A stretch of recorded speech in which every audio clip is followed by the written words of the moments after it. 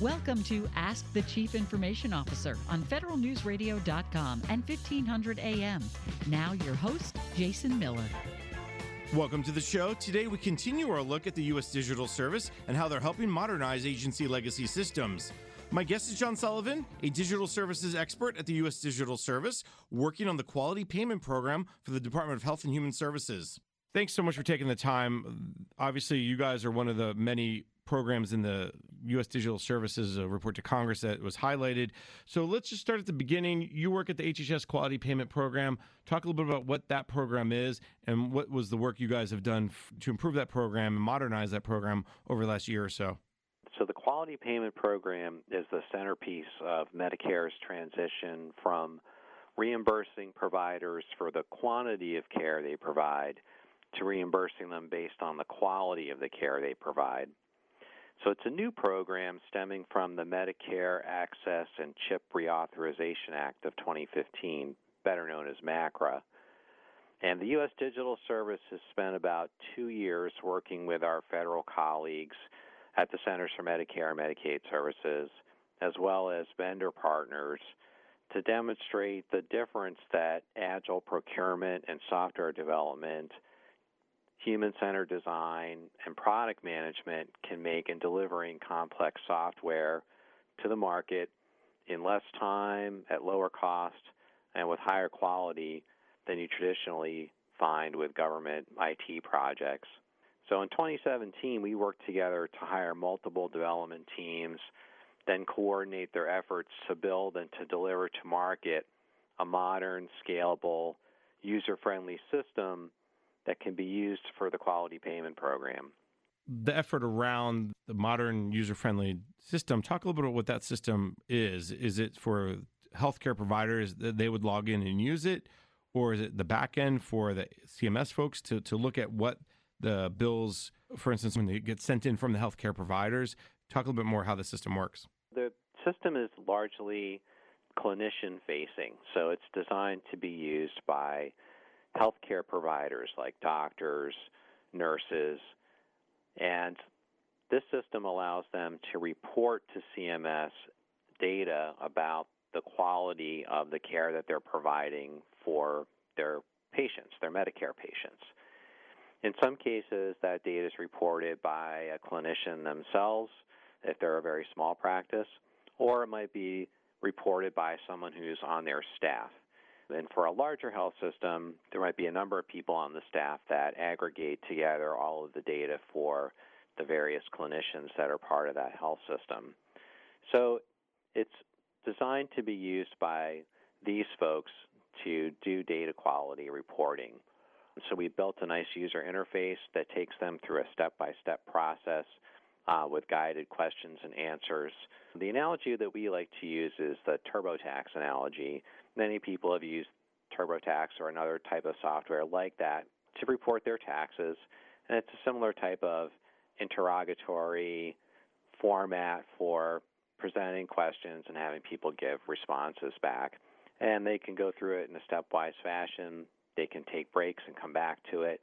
It gives them a lot of flexibility to do their reporting at their convenience, but also helps them do it and get better results.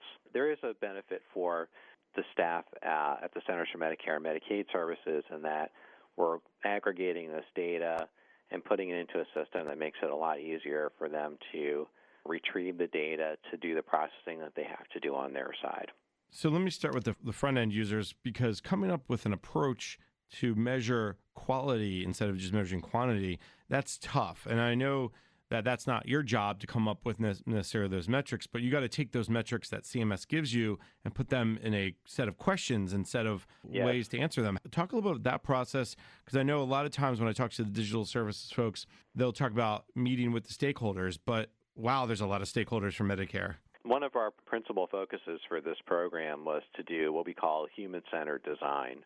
And every aspect of the development of this software platform was informed by user research and user feedback, starting at the very beginning. Before we even wrote any code, we started doing research with users.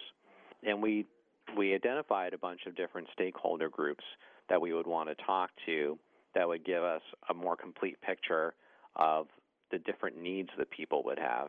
So if you're a clinician who has a small rural practice and you might be doing the reporting yourself, you might have one set of needs.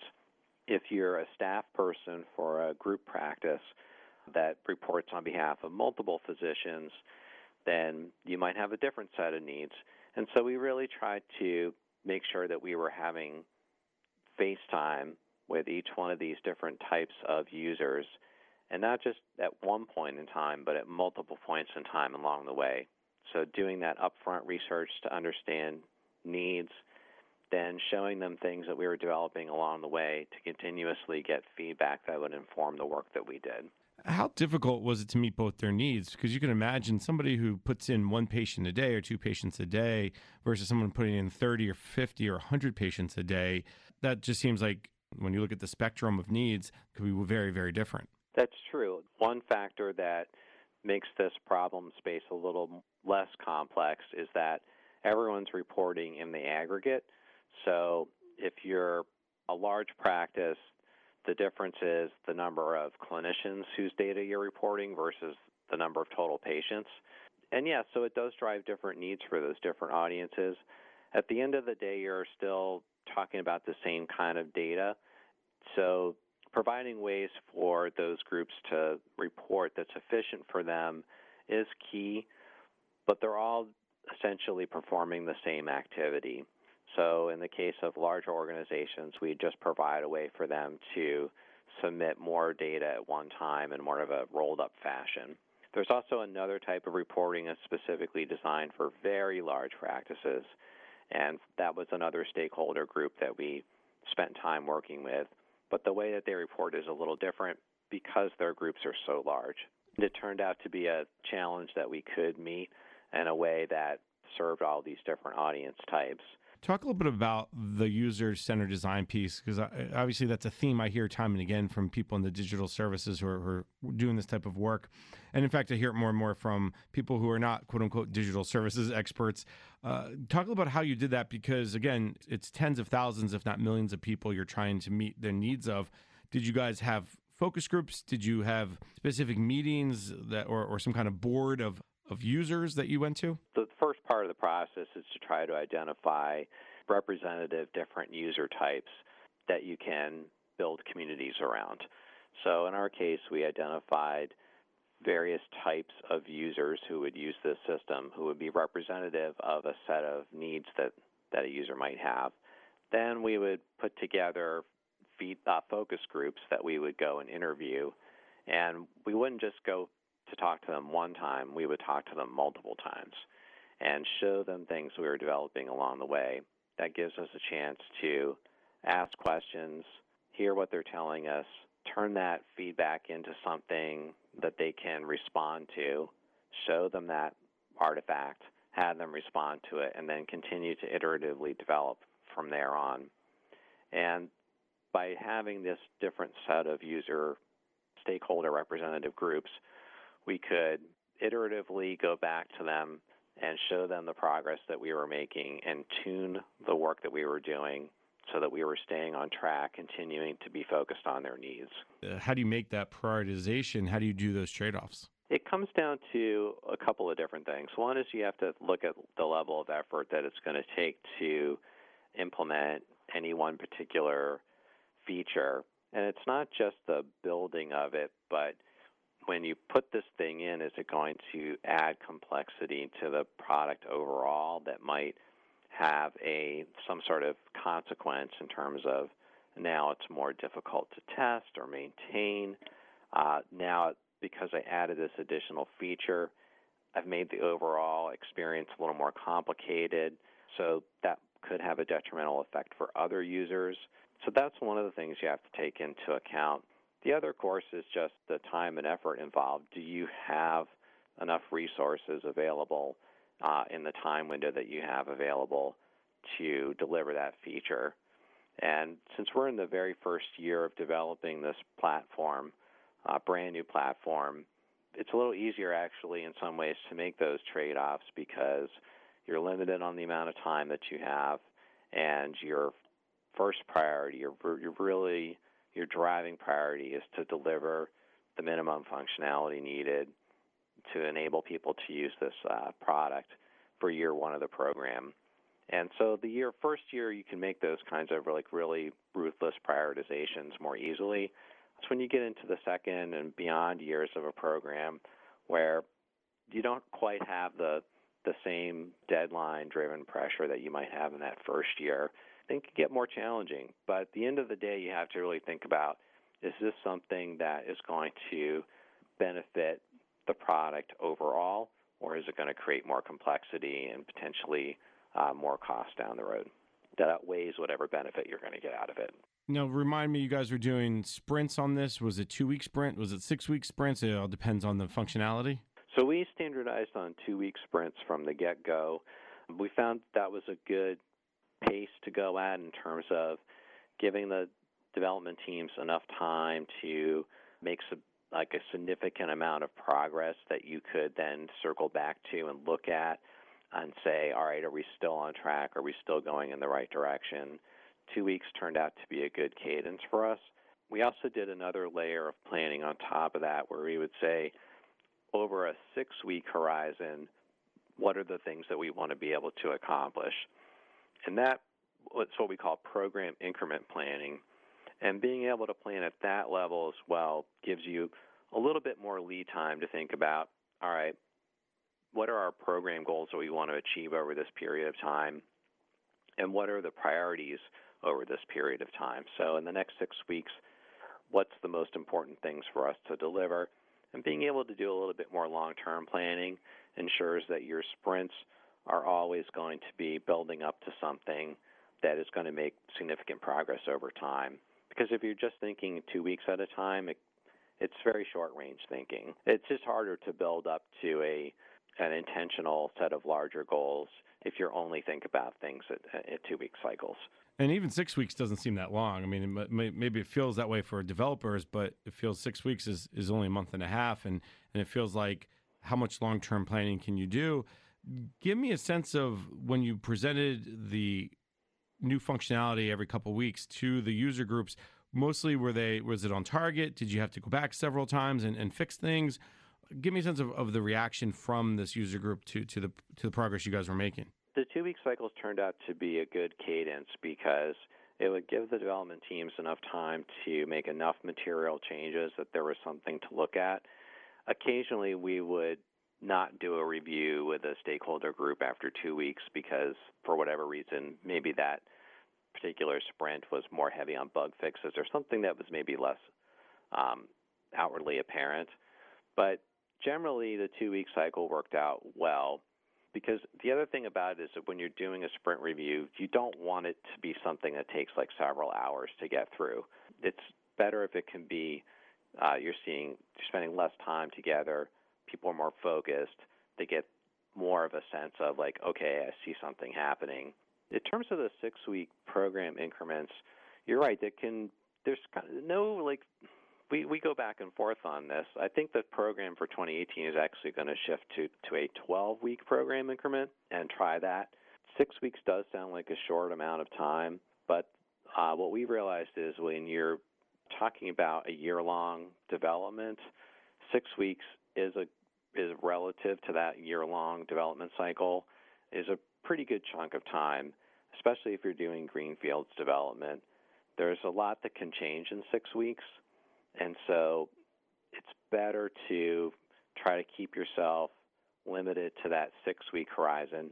Maybe look out 2 program increments ahead to see where you're going. We had many of the teams that gradually moved to more like, okay, I knew what I'm doing the next 6 weeks, but I also have a sense for what I'm going to do the 6 weeks after that. But things can change a lot in 6 weeks when you're putting something together in 1 year, especially a software platform that's as complex as the one that we built for the quality payment program. So it seems short, but when you're in it, it can go by pretty quickly. But at the same time, a lot can change, and so you don't want to lock yourself in to something that maybe is 12 weeks long where you could get 4 weeks in and find, this one piece is turning out to be very different than we thought it was going to be, and it kind of messes up your whole program increment. So Shorter gives you more time to react, make changes, and just tune your upcoming program increments. We have to take a break. My guest is Jonathan Sullivan, a digital services expert at the U.S. Digital Service, working on the quality payment program for the Department of Health and Human Services. I'm Jason Miller. You're listening to Ask the CIO on federalnewsradio.com and 1500 AM. Welcome back. You're listening to Ask the CIO on federalnewsradio.com and 1500 AM. I'm your host, Jason Miller. This week, we continue our look at how the U.S. Digital Service is helping agencies modernize federal IT. My guest is Jonathan Sullivan, a digital services expert at the U.S. Digital Service, working on the quality payment program for the Department of Health and Human Services. Jonathan, we've talked a lot about this, the front end work. Let's just talk briefly about the back end. When you build something like this, it's modern technologies. Talk just a little bit maybe at a high level, the types of technologies you used and the approach you used from a technology perspective, meaning the languages, the databases, the cloud, of course. How did you put this system together? There was two fundamental guiding principles. One is that that the platform was going to be hosted in the cloud. So everything we were going to be doing was going to be based on a cloud platform. The second was that we were going to do API-first development. So APIs are application programming interfaces, and this is a way of doing development that allows you to build a bunch of different functional components for software which can work with each other in a flexible, scalable way, but also work with components potentially outside of your platform as well.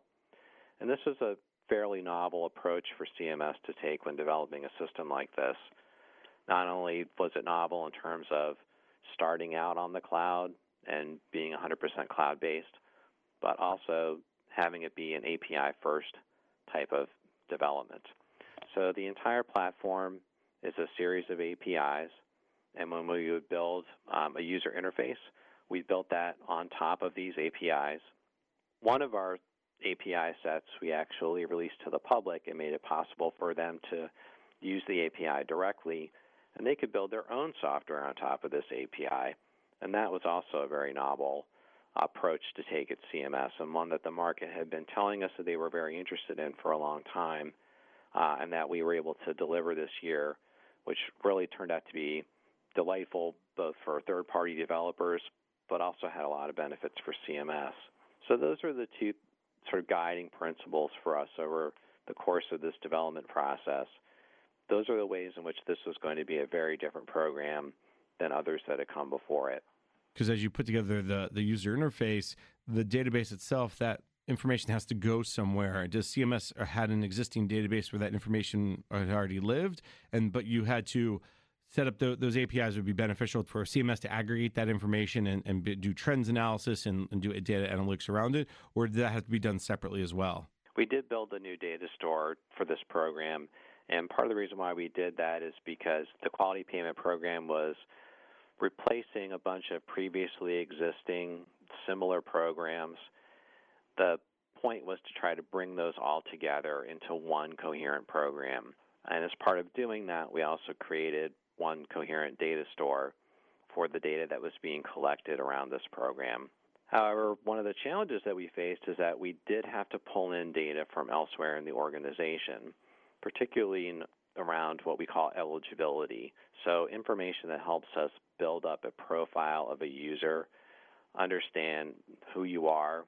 Are you a clinician? Are you a staff member at a group? What kinds of reporting have you done in the past and are likely to want to do again? Are you, in fact, actually eligible for this program? Are there any special circumstances that apply to you?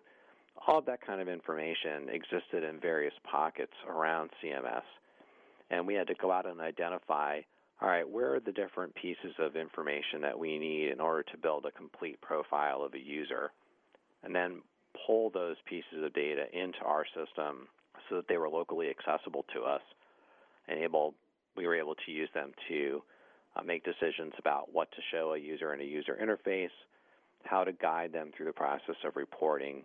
We felt it was very important that users of the system know that we know things about them and that we demonstrate what we know about them. As citizens, all of us have had an experience either dealing with a government or maybe a large corporate organization like an insurance company where you feel like you're telling them things of like, don't they already know this about me? Well, CMS knows a lot about physicians because it is taking claims from those physicians and paying those claims. So we felt it was important that we actually show people, yeah, like, we know that you're a clinician who's in these practices, and that we demonstrate that, yeah, we know this information that you've given us in the past. We're not going to ask you for it again. We shouldn't need to do that. But that entailed us having to go out, find out where the various pockets of information were in the organization and try to pull them all together. Bigger technical challenge than building a database for this program. That leads me also down the path of security, because one of the big deals with this is you're dealing with both personal information when you talk about quality of care, who's getting cared for. There's probably a lot of PII in that. Talk a little about the security and how you guys were probably, I'm just going to guess here, automation, orchestration around the security of the APIs? I mean, security is just one of the most formative foundational aspects of this entire platform. You're right, we are dealing with, in some cases, patient-level data. In other cases, we're dealing with clinician-level data, but it's PI. It's stuff that we have to protect. And so building in the right kind of technology that would help us keep control of security was important. But just as important was building a culture around protecting private information. And it's not that people don't understand that it's important to do this, but when you have this many people all working together to develop software, and they're in different physical locations, they're from different contracting organizations, they're working on different pieces of what's going to be an integrated software platform, it's possible to make choices in a vacuum that you think are very solid, but actually turn out to have security consequences. And so it's very important, we felt, to instantiate this culture of think more broadly than just the code that you're writing. Think about security more broadly. How is the security of the thing that you're building going to affect the security of other people's work? And really get down to the individual programmer level to say, you always need to be thinking about security. Every person on this program is accountable for thinking about the security of the code that they write. So that's part of it. Having, of course, the right sort of sound technical disciplines in place is also good.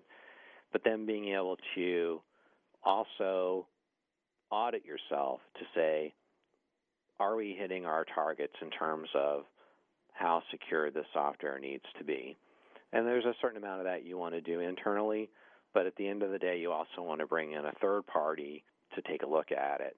If you think about it as like if you're a writer, right, you have an editor that checks your work, somebody who didn't author the work who can bring that outside perspective to it. So we did that with security, and we had an outside firm coming in and looking at it and testing it to make sure that we were achieving our security goals. I will certainly say that at the end of working on this for the past year plus, security is hard. It's a genuinely challenging thing to do. I have a lot more sympathy for the various things that you read about in the newspaper. Not all of them. Clearly a lot of them are very avoidable, but at the same time, there's a lot to it, and you really have to give it the right amount of attention and focus. And that's certainly something that we've endeavored to do over the past year. Now, it's interesting. You talk about this idea of a third party coming in, but did you guys also have some automated checks? Because there's some probably basic cyber hygiene compliance issues that to put new software out every 2 weeks, you can't wait for somebody to go through the software and check it. So you had to have some automation in there, right? Yes, that's definitely the case. And what you find as you go along, you learn about the kinds of things that can go wrong in your software from a security standpoint. And you take those learnings and you use that to further adjust your automation, your technical tools, so that you're less likely to have those mistakes repeated. And so there's it's interesting. You have sort of an iterative learning cycle that goes along with developing your software that helps you improve on your ability to make it secure over time. Jonathan, going forward, 2018, you mentioned potentially moving to 12-week sprints. So let's back up. This quality payment program was launched when? Officially, the first iteration was launched when? And then what are your plans moving forward for into 2018 and beyond? The program launched on January 2nd, 2018. It's an annual program that has an annual life cycle. So every year from January to March, participants in the program are reporting their data from the prior calendar year. And so each year there's rulemaking, there's changes to the program in terms of the kinds of measures that you can report, and those are changing on an annual cycle that's timed. And so part of our challenge is to deliver various milestones in concert with that business cycle, if you will, for quality reporting. So for to deliver that initial launch on January 2nd, 2018, we did a lot of original development throughout the second half of 2016 and then all the way through 2017 to deliver this to market on January 1st. But on January 1st, 2019, the second year of the cycle will begin, and we'll have a new reporting window that opens then. And so between now and then, we'll have work to do to not only finish the software for year one, because year one will not finish reporting out until, I want to say, July of this year.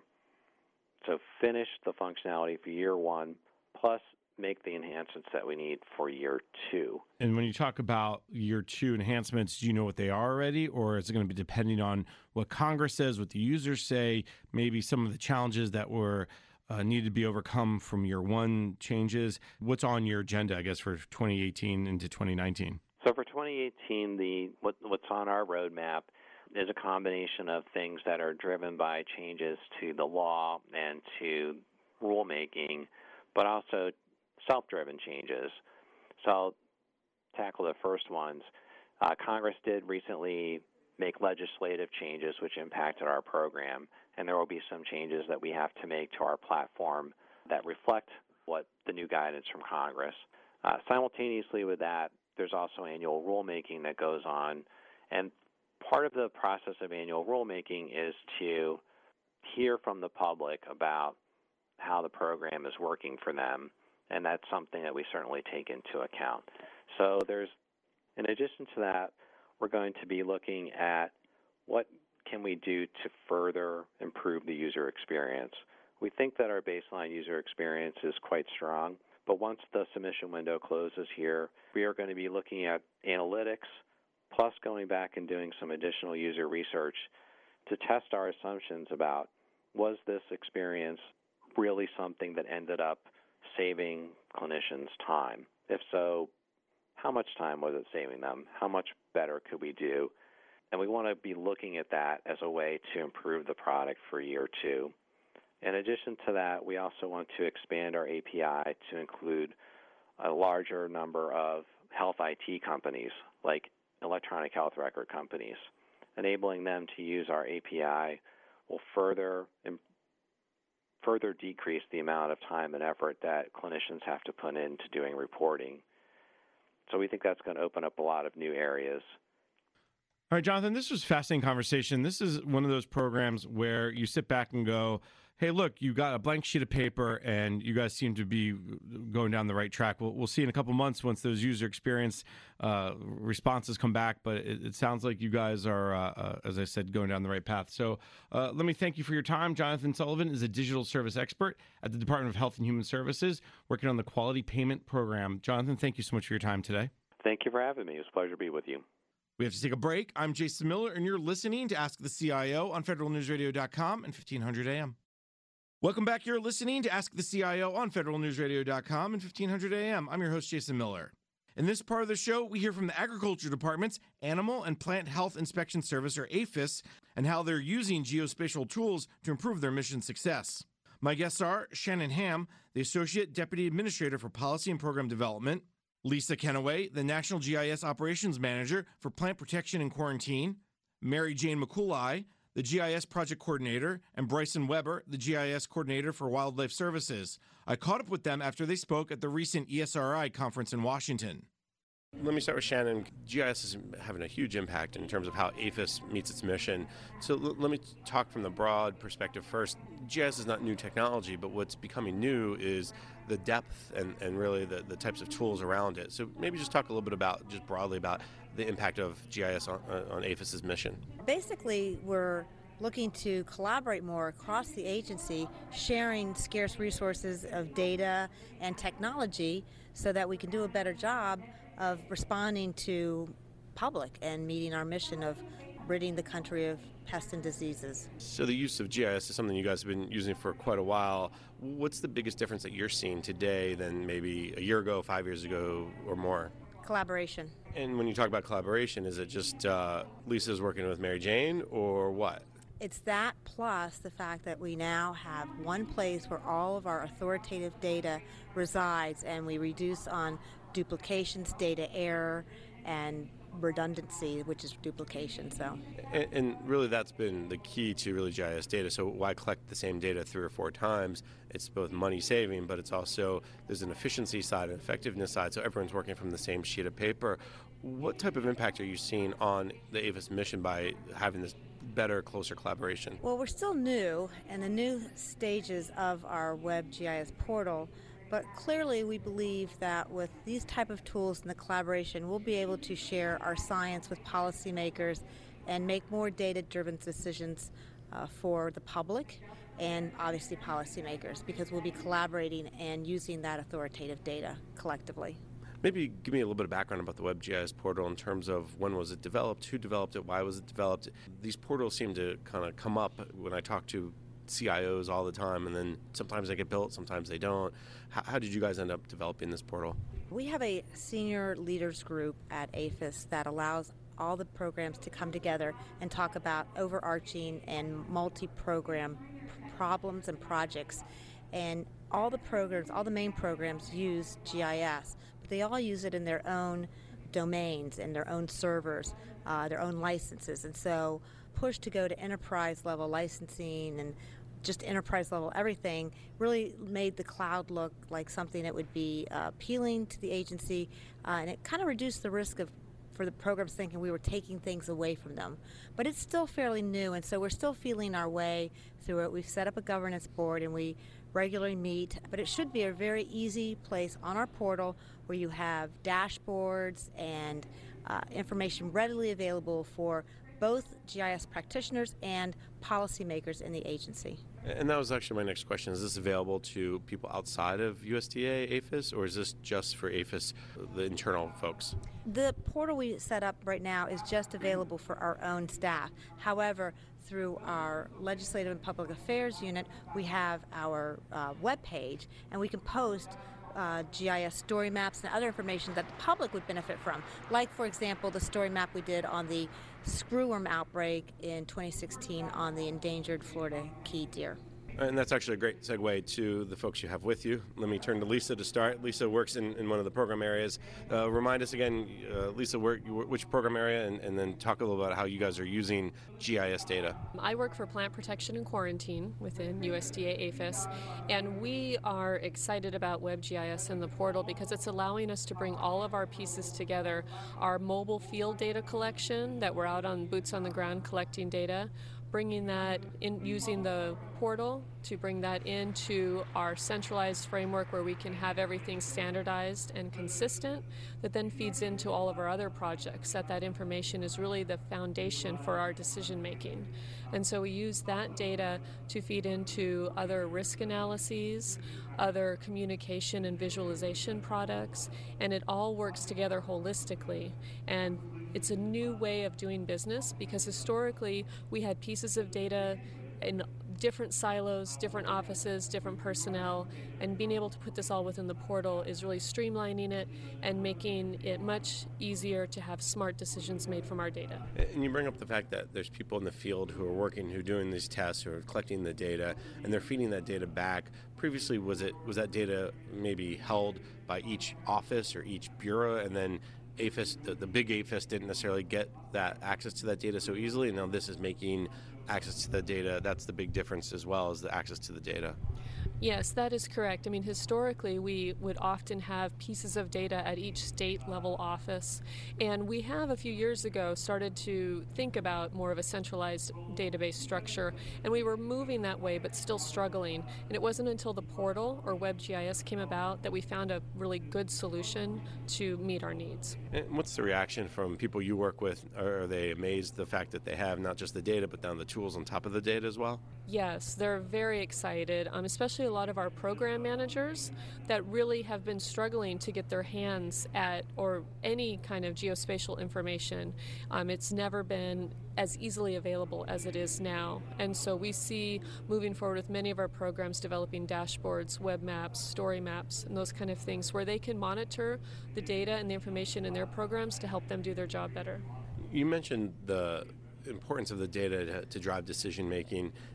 Is there, I know it's only been about a year since the WebGIS portal was launched, but was there anything that comes to mind as maybe an anecdote or an example of where, hey, because of this data, we could do this better? Sure, I can think of one example. So we have an effort within Plant Protection and Quarantine to standardize, centralize, and post to the portal and the public web quarantine data layers for all of our pest programs. And that data is meant for public consumption as well as internal government. And we've never had an opportunity to have a real-time, updated, interactive representation of those quarantine data layers that are so important for decision making both at the federal, state, and local level. Let me turn to Mary Jane, because you guys seem to have a very similar experience as Lisa when you guys are looking at bird flu in terms of being able to track it and understand where it's happening and how to deal with it. Talk about what you do with GIS and how it affects your mission. Similar to what Lisa said, we are seeing an improvement in our business processes by using the portal, so it's helped us respond to outbreaks, prepare for outbreaks, do analytics to identify areas where we need to target our resources. And I would say overall it's improving our business processes and helping us respond quickly to emergencies. So the example you gave at the ESRI conference was around bird flu and the outbreak and how it started in maybe the upper Northwest and then kind of made its way to other places in the U.S. Having the GIS data, what did that do for your ability to deal with this issue and track it and then respond? Having the portal and that form of the GIS really improved our turnaround time for producing maps for the field, for incident management, for national coordination, and it just really, again, improved that process around responding. And then after, we continue to use the tools to identify areas that might be at greater risk as we move forward, because low-path avian influenza, it's around all the time. So we're kind of looking for places where that's happening, and there's also a lot of poultry farming going on, so we're in a better position to be prepared. Didn't the mapping give you the ability to have almost near real-time data, where at one time the map maybe would be updated every day or every other day or every week, and now you're going to have an updated map every few hours? Yeah, so in combination with some Python scripting, we were able to pull that data from our system of record and turn that around quickly and publish it to the portal. So it was there. It didn't have to be emailed back and forth to our responders and our planners. Let me turn to Bryson. You were looking at, from your perspective, feral swine. And you guys actually not only are using GIS, but also drones. It's a very interesting kind of dual purpose. Can you just maybe talk a little bit about your efforts and what the role GIS plays in your ability to kind of meet your mission? GIS is huge for our agency, and it's all field driven. So we're doing several things with drones and feral swine. One of the things we demonstrated today was using drones or UAS to estimate feral swine densities and also to locate them. Because when you get to small densities, it's hard to find them and they become trap aware, so it's hard to remove them. So finding them is essential. And the other thing we're doing is we're actually estimating feral swine damage to crops. And so we're flying fields and estimating those damages, and hopefully we'll be able to get a better economic feel for the impact these feral swine are having. So that's the two major ways we're using drones in the feral swine program for Wildlife Services. It's more than just drones. It's taking the data that the drones are capturing and layering on maps, and then creating those layers that they can help make decisions, as you said, about the damage to crop estimates, but also the population density and whether or not there's a concern about the population. Previously, how did you do this, either A, before GIS, or B, before drones? Before drones, we occasionally did it with aircraft, fixed-wing aircraft, but they're expensive, and every time you get an aircraft, there is an inherent danger. And so drones, we can do a more targeted approach. And then also with our current GIS infrastructure, with our portal, we can share this data. So you take some imagery of a place, you can share that data with all the managers in the area so they understand exactly what's going on in their areas, and that they can then create a plan on how to manage for the feral swine and the damage being caused. As you heard Mary Jane talk about the business process improvements, is this also about business process improvements for you guys, as well as the mission side? It is. Wildlife Services, we're field driven because we have most of our employees are field employees. And so when we think about how to do it, it's first, how can we enable our field employees? And then it's how can we get that information back to our administrators and also make policy decisions. So it comes from both sides. All three different use cases here are fascinating use cases. As the investment continues, as USDA continues to look at, okay, how can we use GIS, where do you see this whole effort from a policy side going, and what are some maybe the biggest challenges you guys still face? The use cases that were shown here really do demonstrate the benefits of collaborating in a single platform. We have clearly shown that we map the same things for different purposes and don't need to do that any longer. We have also had a learning curve of intellectual knowledge of the attributes of GIS mapping by working together across the programs. We're at different levels of expertise. So that has been a huge benefit to the agency as a whole. At the USDA level, I do believe collaboration is very important, and clearly APHIS, as was shown today, can utilize other web maps from the Forest Service, NRCS, and other agencies within the umbrella of USDA. So I do believe in the benefit of collaboration across the USDA platform. And as we are able to move data systems into the portal, we'll have less barriers for making the data analyzable, because we've released them from their systems and provided them the ability to be more analyzable. So it's hard. And there's a lot of resistance for that because there's cost associated with that. But I do believe, and they are intangible benefits at this moment, but I do believe the benefits do exceed the cost of conversion. That's all the time we have for today. In this segment of the show, we heard from the Agriculture Department's Animal and Plant Health Inspection Service, or APHIS, on how they're using geospatial tools for improving their mission success. My guests were Shannon Ham, the Associate Deputy Administrator for Policy and Program Development, Lisa Kennaway, the National GIS Operations Manager for Plant Protection and Quarantine, Mary Jane McCooley, the GIS Project Coordinator, and Bryson Weber, the GIS Coordinator for Wildlife Services. I caught up with them after they spoke at the recent ESRI conference in Washington.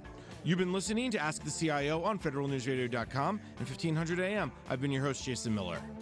You've been listening to Ask the Chief Information Officer on federalnewsradio.com and 1500 AM. Subscribe to this show on Podcast One or iTunes.